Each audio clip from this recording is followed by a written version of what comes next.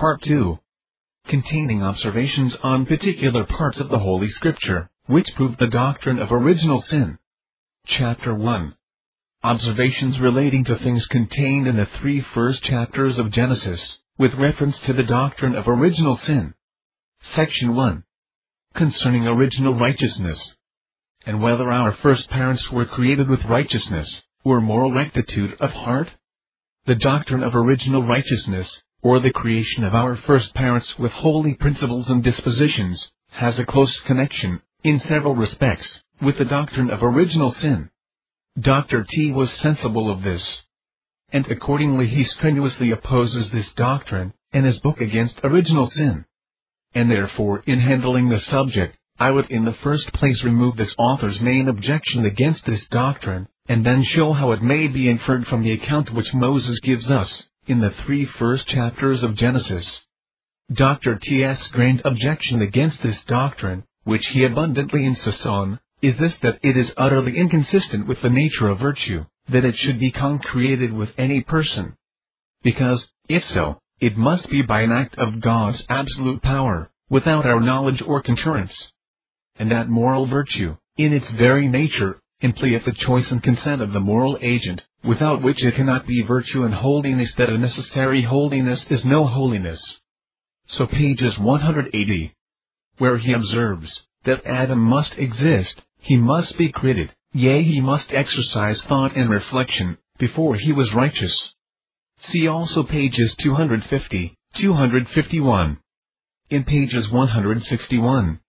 As he says, to say, that God not only endowed Adam with the capacity of being righteous, but moreover that righteousness and true holiness were created with him, or wrought into his nature, at the same time he was made, is to affirm a contradiction, or what is inconsistent with the very nature of righteousness. And in like manner Dr. Turnbull in many places insists upon it, that it is necessary to the very being of virtue, that it be owing to our own choice, and diligent culture. With respect to this, I would observe, that it consists in a notion of virtue quite inconsistent with the nature of things, and the common notions of mankind, and also inconsistent with Dr. T.'s own notions of virtue.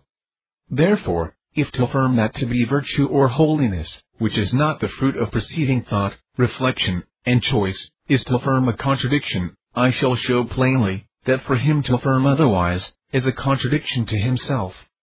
In the first place, I think it a contradiction to the nature of things, as judged of by the common sense of mankind. It is agreeable to the sense of men, in all nations and ages, not only that the fruit or effect of a good choice is virtuous, but that the good choice itself, from whence that effect proceeds, is so. Yea, also the antecedent good disposition, temper, or affection of mind, from whence proceeds that good choice, is virtuous. This is the general notion, not that principles derive their goodness from actions, but that actions derive their goodness from the principles whence they proceed. So that the act of choosing what is good, is no further virtuous, than it proceeds from a good principle, or virtuous disposition of mind. Which supposes, that a virtuous disposition of mind may be before a virtuous act of choice. And that, therefore, it is not necessary there should first be thought, reflection, and choice, before there can be any virtuous disposition. If the choice be first, before the existence of a good disposition of heart, what is the character of that choice?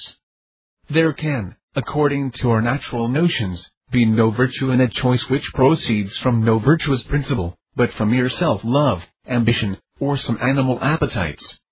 Therefore, a virtuous temper of mind may be before a good act of choice, as a tree may be before the fruit, and the fountain before the stream which proceeds from it.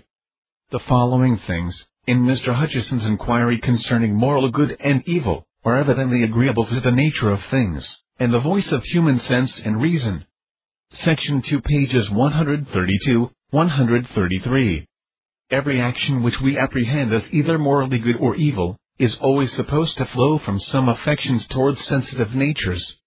And whatever we call virtue or vice, is either some such affection, or some action consequent upon it. All the actions counted religious in any country, are supposed by those who count them so, to flow from some affections towards the deity, and whatever we call social virtue, we still supposed to flow from affections towards our fellow creatures. Prudence, if it is only employed in promoting private interest, is never imagined to be a virtue. In these things Dr. Turnbull expressly agrees with Mr. Hutcheson, his admired author. 263. If a virtuous disposition or affection is before its acts, then they are before those virtuous acts of choice which proceed from it. Therefore, there is no necessity that all virtuous dispositions or affections should be the effect of choice, and so, no such supposed necessity can be a good objection against such a disposition being natural, or from a kind of instinct, implanted in a mind in its creation. Agreeably to this, M.R. Hutcheson says, Ibid. Section 3, pages 196, 197. I know not for what reason some will not allow that to be virtue, which flows from instinct or passions. But how do they help themselves? They say, virtue arises from reason. What is reason, but the sagacity we have in prosecuting any end? The ultimate end proposed by common moralists is the happiness of the agent himself. And this certainly he is determined to pursue from instinct. Now may not another instinct towards the public, or the good of others, be as proper a principle of virtue as the instinct towards private happiness? If it be said that actions from instinct are not the effect of prudence and choice, this objection will hold full as strongly against the actions which flow from self-love. And if we consider what Dr. T declares as his own notion of the essence of virtue, and which he so confidently and often affirms, that it should follow choice, and proceed from it, we shall find it is no less repugnant to that sentiment, than it is to the nature of things, and the general notions of mankind. For it is his notion, as well as Mr. Hutcheson's, that the essence of virtue lies in good affection, and particularly in benevolence or love, as he very fully declares in these words in his key. 264, that the word that signifies goodness and mercy should also signify moral rectitude in general, will not seem strange, if we consider that love is the fulfilling of the law. Goodness, according to the sense of Scripture, and the nature of things, includes all moral rectitude, which, I reckon, may every part of it, were it true and genuine, be resolved into the single principle. If it be so indeed, then certainly no act whatsoever can have moral rectitude, but what proceeds from this principle. And consequently no act of volition or choice can have any moral rectitude, that takes place before this principle exists. And yet he most confidently affirms, that thought, reflection, and choice must go before virtue, and that all virtue or righteousness must be the fruit of preceding choice. This brings his scheme to an evident contradiction. For no act of choice can be virtuous but what proceeds from a principle of benevolence, or love. For he insists that all genuine moral rectitude, in every part of it, is resolved into the single principle. And yet the principle of benevolence itself cannot be virtuous, unless it proceeds from choice.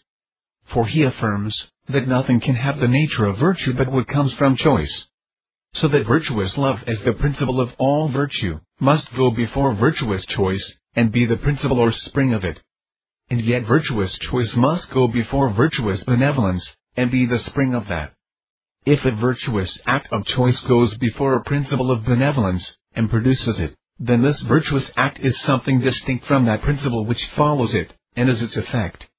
So that here is at least one part of virtue, yea, the spring and source of all virtue, namely, a virtuous choice, that cannot be resolved into that single principle of love. Here also it is worthy to be observed, that Dr. T. pages 128 says, the cause of every effect is alone chargeable with the effect it produceth or which proceedeth from it, and so he argues, that if the effect be bad, the cause alone is sinful. According to his reasoning, when the effect is good, the cause alone is righteous or virtuous. To the cause is to be ascribed all the praise of the good effect it produceth. And by the same reasoning it will follow, that if, as Dr. Taylor says, Adam must choose to be righteous, before he was righteous, and if it be essential to the nature of righteousness, or moral rectitude, that it be the effect of choice, and hence a principle of benevolence cannot have moral rectitude, unless it proceeds from choice. Then not the principle of benevolence, which is the effect, but to the foregoing choice alone is to be ascribed all the virtue or righteousness that is in the case. And so, instead of all moral rectitude, in every part of it, being resolved into that single principle of benevolence, no moral rectitude, in any part of it, is to be resolved into that principle. But all is to be resolved into the foregoing choice, which is the cause. But yet it follows from these inconsistent principles, that there is no moral rectitude or virtue in that first act of choice, that is the cause of all consequent virtue. This follows two ways. 1.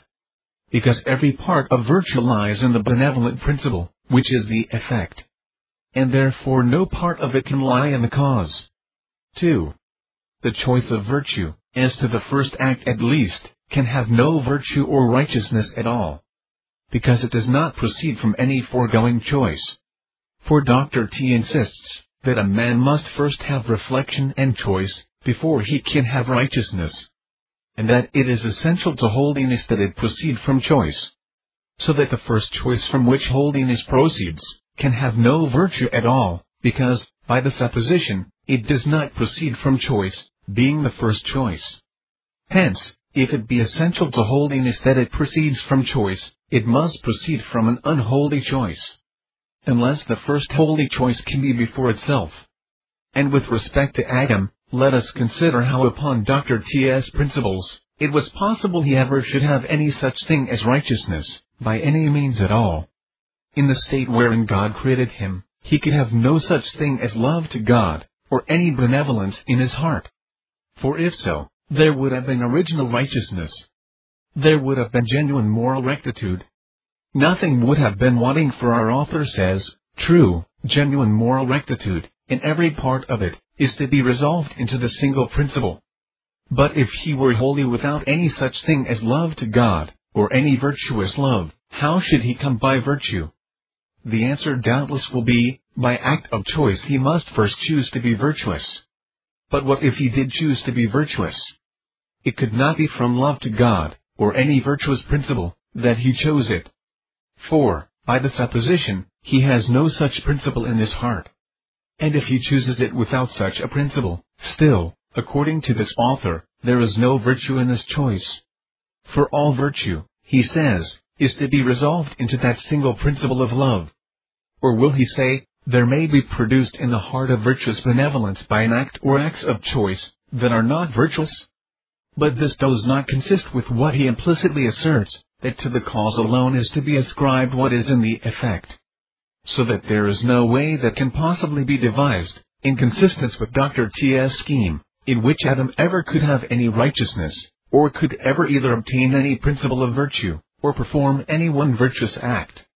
These confused inconsistent assertions, concerning virtue and moral rectitude, arise from the absurd notions in vogue, concerning freedom of will, as if it consisted in the will's self-determining power, supposed to be necessary to moral agency, virtue, and vice.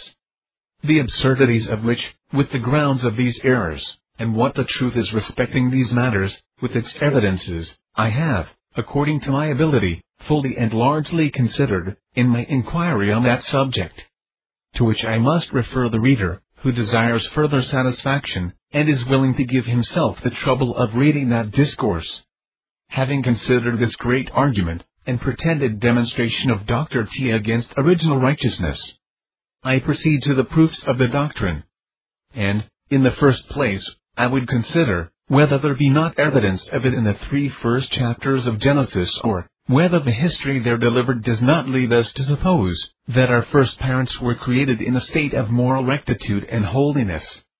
1. This history leads us to suppose, that Adam's sin, with relation to the forbidden fruit, was the first sin he committed.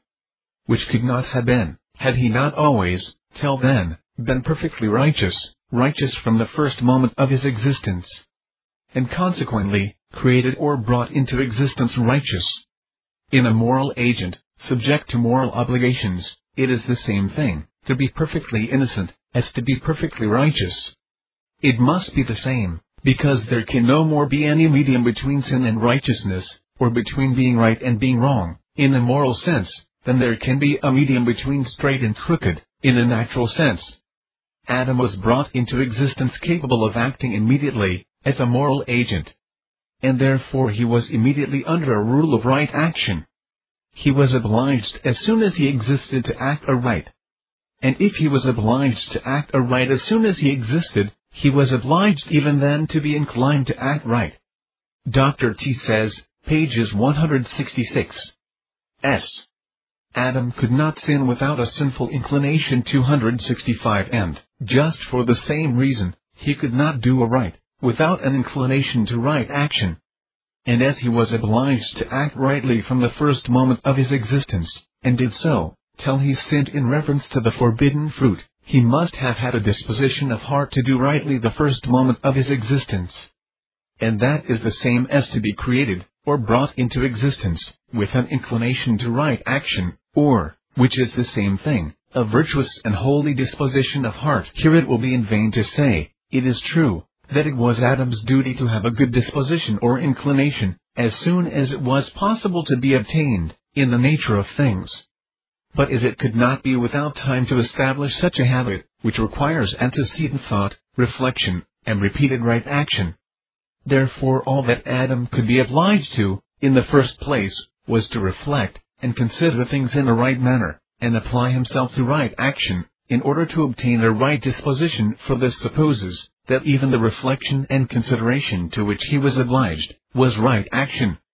Surely he was obliged to it no otherwise than as a thing that was right, and therefore he must have an inclination to this right action immediately, before he could perform those first right actions.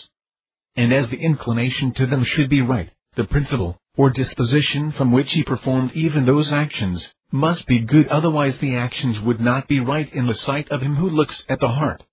Nor would they answer his obligations, if he had done them for some sinister end, and not from a regard to God and his duty.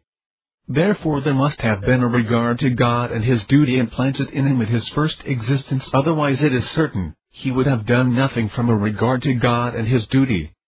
No, not so much as to reflect and consider, and try to obtain such a disposition. The very supposition of a disposition to right action being first obtained by repeated right action, is grossly inconsistent with itself, for it supposes a course of right action, before there is a disposition to perform any right action. These are no invented quibbles or sophisms. If God expected from Adam any obedience, or duty to him at all, when he first made him, whether it was in reflecting, considering, or any way exerting his faculties, then he was expected immediately to exercise love to God. For how could it be expected that Adam should have a strict and perfect regard to God's commands and authority, and his duty to him, when he had no love nor regard to him in his heart, nor could it be expected he should have any? If Adam from the beginning did his duty to God, and had more respect to the will of his Creator, than to other things, and as much respect to him as he ought to have, then from the beginning he had a supreme and perfect respect and love to God, and if so, he was created with such a principle. There is no avoiding the consequence. Not only external duties, but internal ones, such as summarily consist in love, must be immediately required of Adam, as soon as he existed, if any duty at all was required. For it is most apparently absurd to talk of a spiritual being, with the faculties of understanding and will, being required to perform external duties, without internal. Dr. T himself observes, that love is the fulfilling of the law, and that all moral rectitude, even every part of it, must be resolved into that single principle. Therefore, if any morally right act at all, reflection, consideration, or anything else, was required of Adam immediately, on his first existence, and was performed as required, then he must, the first moment of his existence, have his heart possessed of that principle of divine love, which implies the whole of moral rectitude in every part of it, according to our author's own doctrine. And so the whole of moral rectitude or righteousness must begin with his existence, which is the thing taught in the doctrine of original righteousness. Let us consider how it could be otherwise, than that Adam was always, in every moment of his existence, obliged to exercise such respect of heart towards every object, as was agreeable to the apparent merit of that object. For instance, would it not at any time have become Adam, on the exhibition of God's infinite goodness to him, to have exercised answerable gratitude?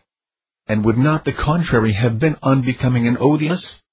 And if something had been presented to Adam's view, transcendently amiable in itself, For instance, the glorious perfection of the divine nature, would it not have become him to love, relish, and delight in it? Would not such an object have merited this?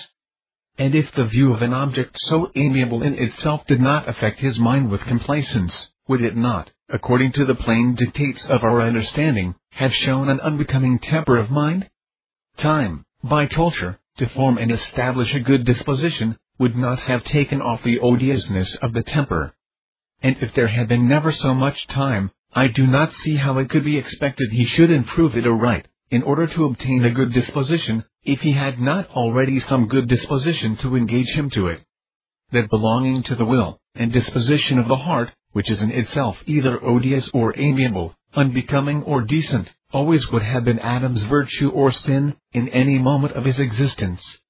If there be any such thing as virtue or vice, by which terms nothing can be meant, but something in our moral disposition and behavior, which is becoming or unbecoming, amiable or odious, human nature must be created with some dispositions.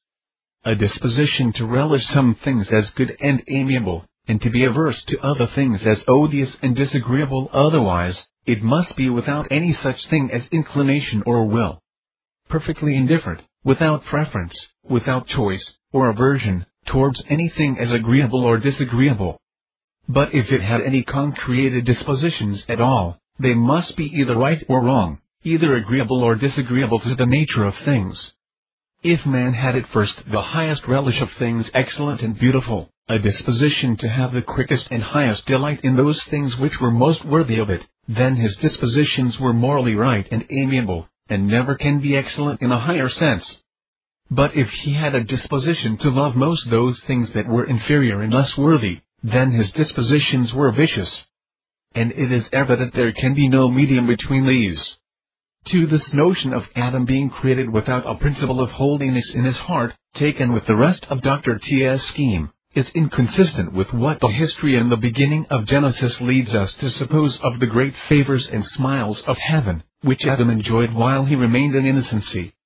The Mosaic account suggests to us that till Adam sinned, he was in happy circumstances, surrounded with testimonies and fruits of God's favor.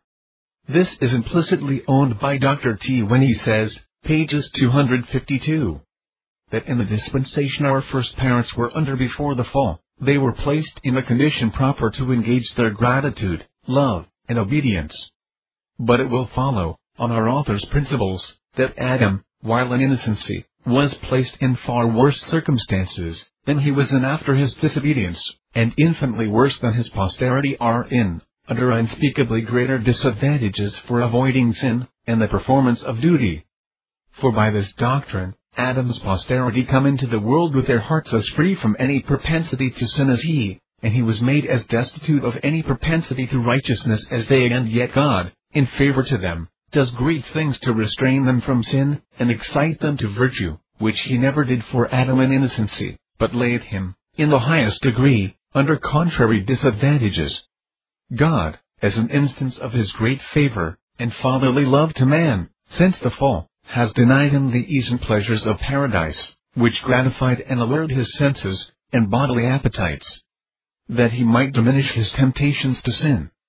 And as a still greater means to restrain from sin, and promote virtue, has subjected him to labor, toil, and sorrow in the world, and not only so, but as a means to promote his spiritual and eternal good far beyond this, has doomed him to death. When all this was found insufficient, he, in further prosecution of the designs of his love, shortened men's lives exceedingly, made them 12 or 13 times shorter than in the first ages. And yet this, with all the innumerable calamities which God, in great favor to mankind, has brought on the world, whereby their temptations are so vastly cut short, and the inducements to virtue heaped one upon another to so great a degree, have proved insufficient, now for so many thousand years together, to restrain from wickedness in any considerable degree. While innocent human nature, all along, comes into the world with the same purity and harmless dispositions that our first parents had in paradise. What vast disadvantages indeed then must Adam and Eve be in, who had no more in their nature to keep them from sin, or incline them to virtue, than their posterity, and yet were without all those additional and extraordinary means. They were not only without such exceeding great means as we now have, when our lives are made so very short, but had vastly less advantages than their antediluvian posterity, who to prevent their being wicked, and to make them good, had so much labor and toil, sweat and sorrow, briars and thorns, with the body gradually decaying and returning to the dust. Our first parents had the extreme disadvantage of being placed amongst many and exceeding great temptations, not only without toil or sorrow, pain or disease, to humble and mortify them, and a sentence of death to wean them from the world, but, in the midst of the most exquisite and alluring sensitive delights, the reverse in every respect, and the highest degree, of that most gracious state of requisite means, and great advantages, which mankind now enjoy. If mankind now, under these vast restraints, and great advantages, are not restrained from general, and as it were universal wickedness, how could it be expected that Adam and Eve, created with no better hearts than men bring into the world now, and destitute of all these advantages, and in the midst of all contrary disadvantages, should escape it? These things are not agreeable to Moses' account. That represents a happy state of peculiar favors and blessings before the fall, and the curse coming afterwards. But according to the scheme, the curse was before the fall, and the great favors and testimonies of love followed the apostasy. And the curse before the fall must be a curse with a witness, being to so high a degree the reverse of such means so necessary for such a creature as innocent man, and in all their multitude and fullness proving too little. Paradise therefore must be a mere delusion. There was indeed a great show of favor, in placing man in the midst of such delights. But this delightful garden, it seems, with all its beauty and sweetness, was in its real tendency worse than the apples of Sodom. It was but a mere bait, God forbid the blasphemy, the more effectually enticing by its beauty and deliciousness, to Adam's eternal ruin, which might be the more expected to be fatal to him, seeing he was the first man, having no capacity superior to his posterity, and wholly without the advantage of their observations, experiences, and improvements. I proceed now to take notice of an additional proof of the doctrine we are upon, from another part of the Holy Scripture. A very clear text for original righteousness we have in Eccles 7:29. Lo, this only have I found, that God made man upright. But they have sought out many inventions. It is an observation of no weight which Dr. T makes on this text, that the word man is commonly used to signify mankind in general, or mankind collectively taken. It is true, it often signifies the species of mankind. But then it is used to signify the species, with regard to its duration and succession from its beginning, as well as with regard to its extent. The English word mankind is used to signify the species, but what then? Would it be an improper way of speaking, to say, that when God first made mankind, He placed them in a pleasant paradise, meaning in their first parents, but now they live in the midst of briars and thorns? And it is certain, that to speak thus of God making mankind, His giving the species an existence in their first parents, at the creation, is agreeable to the Scripture use of such an expression. As in Deuteronomy 4:32. Since the day that God created man upon the earth. Job 24. Knowest thou not this of old, since man was placed upon the earth? Isaiah 45:12. I have made the earth, and created man upon it. I, even my hands, have stretched out the heavens. Jeremiah 27:5. I have made the earth, the man and the beast that are upon the ground, by my great power. All these texts speak of God making man, signifying the species of mankind. And yet they all plainly have respect to God making man at first, when He made the earth, and stretched out the heavens. In all these places the same word, Adam, is used as in Ecclesiastes. And in the last of them, used with he emphaticum, the emphatic sign, as here. Though Dr. T omits it, when he tells us, he gives us a catalogue of all the places in Scripture where the word is used. And it argues nothing to the doctor's purpose, that the pronoun they is used. They have sought out many inventions. This is properly applied to the species, which God made at first upright. The species begun with more than one, and continued in a multitude. As Christ speaks of the two sexes, in the relation of man and wife, continued in successive generations.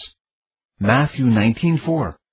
He that made them at the beginning, made them male and female. Having reference to Adam and Eve.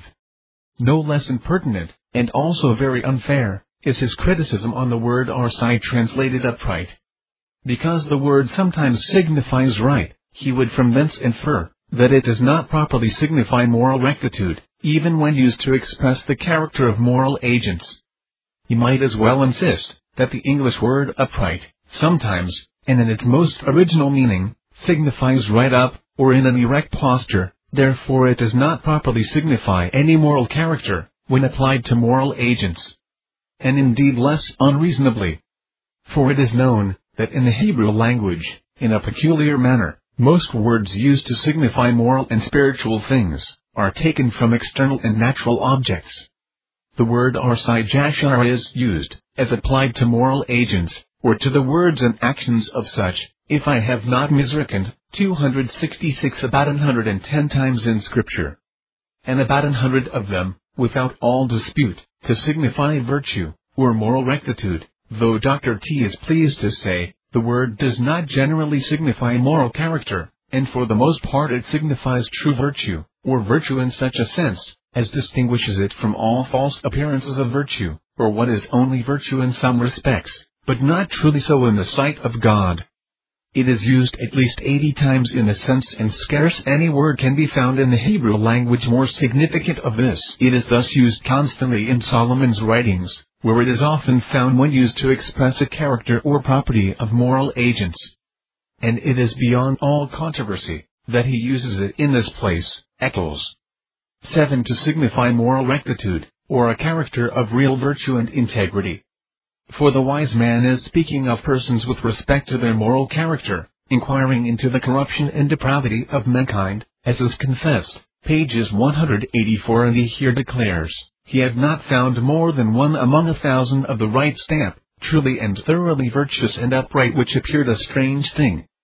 But in this text he clears God, and lays the blame on man. Man was not made thus at first. He was made of the right stamp, altogether good in his kind, as all other things were, truly and thoroughly virtuous, as he ought to be.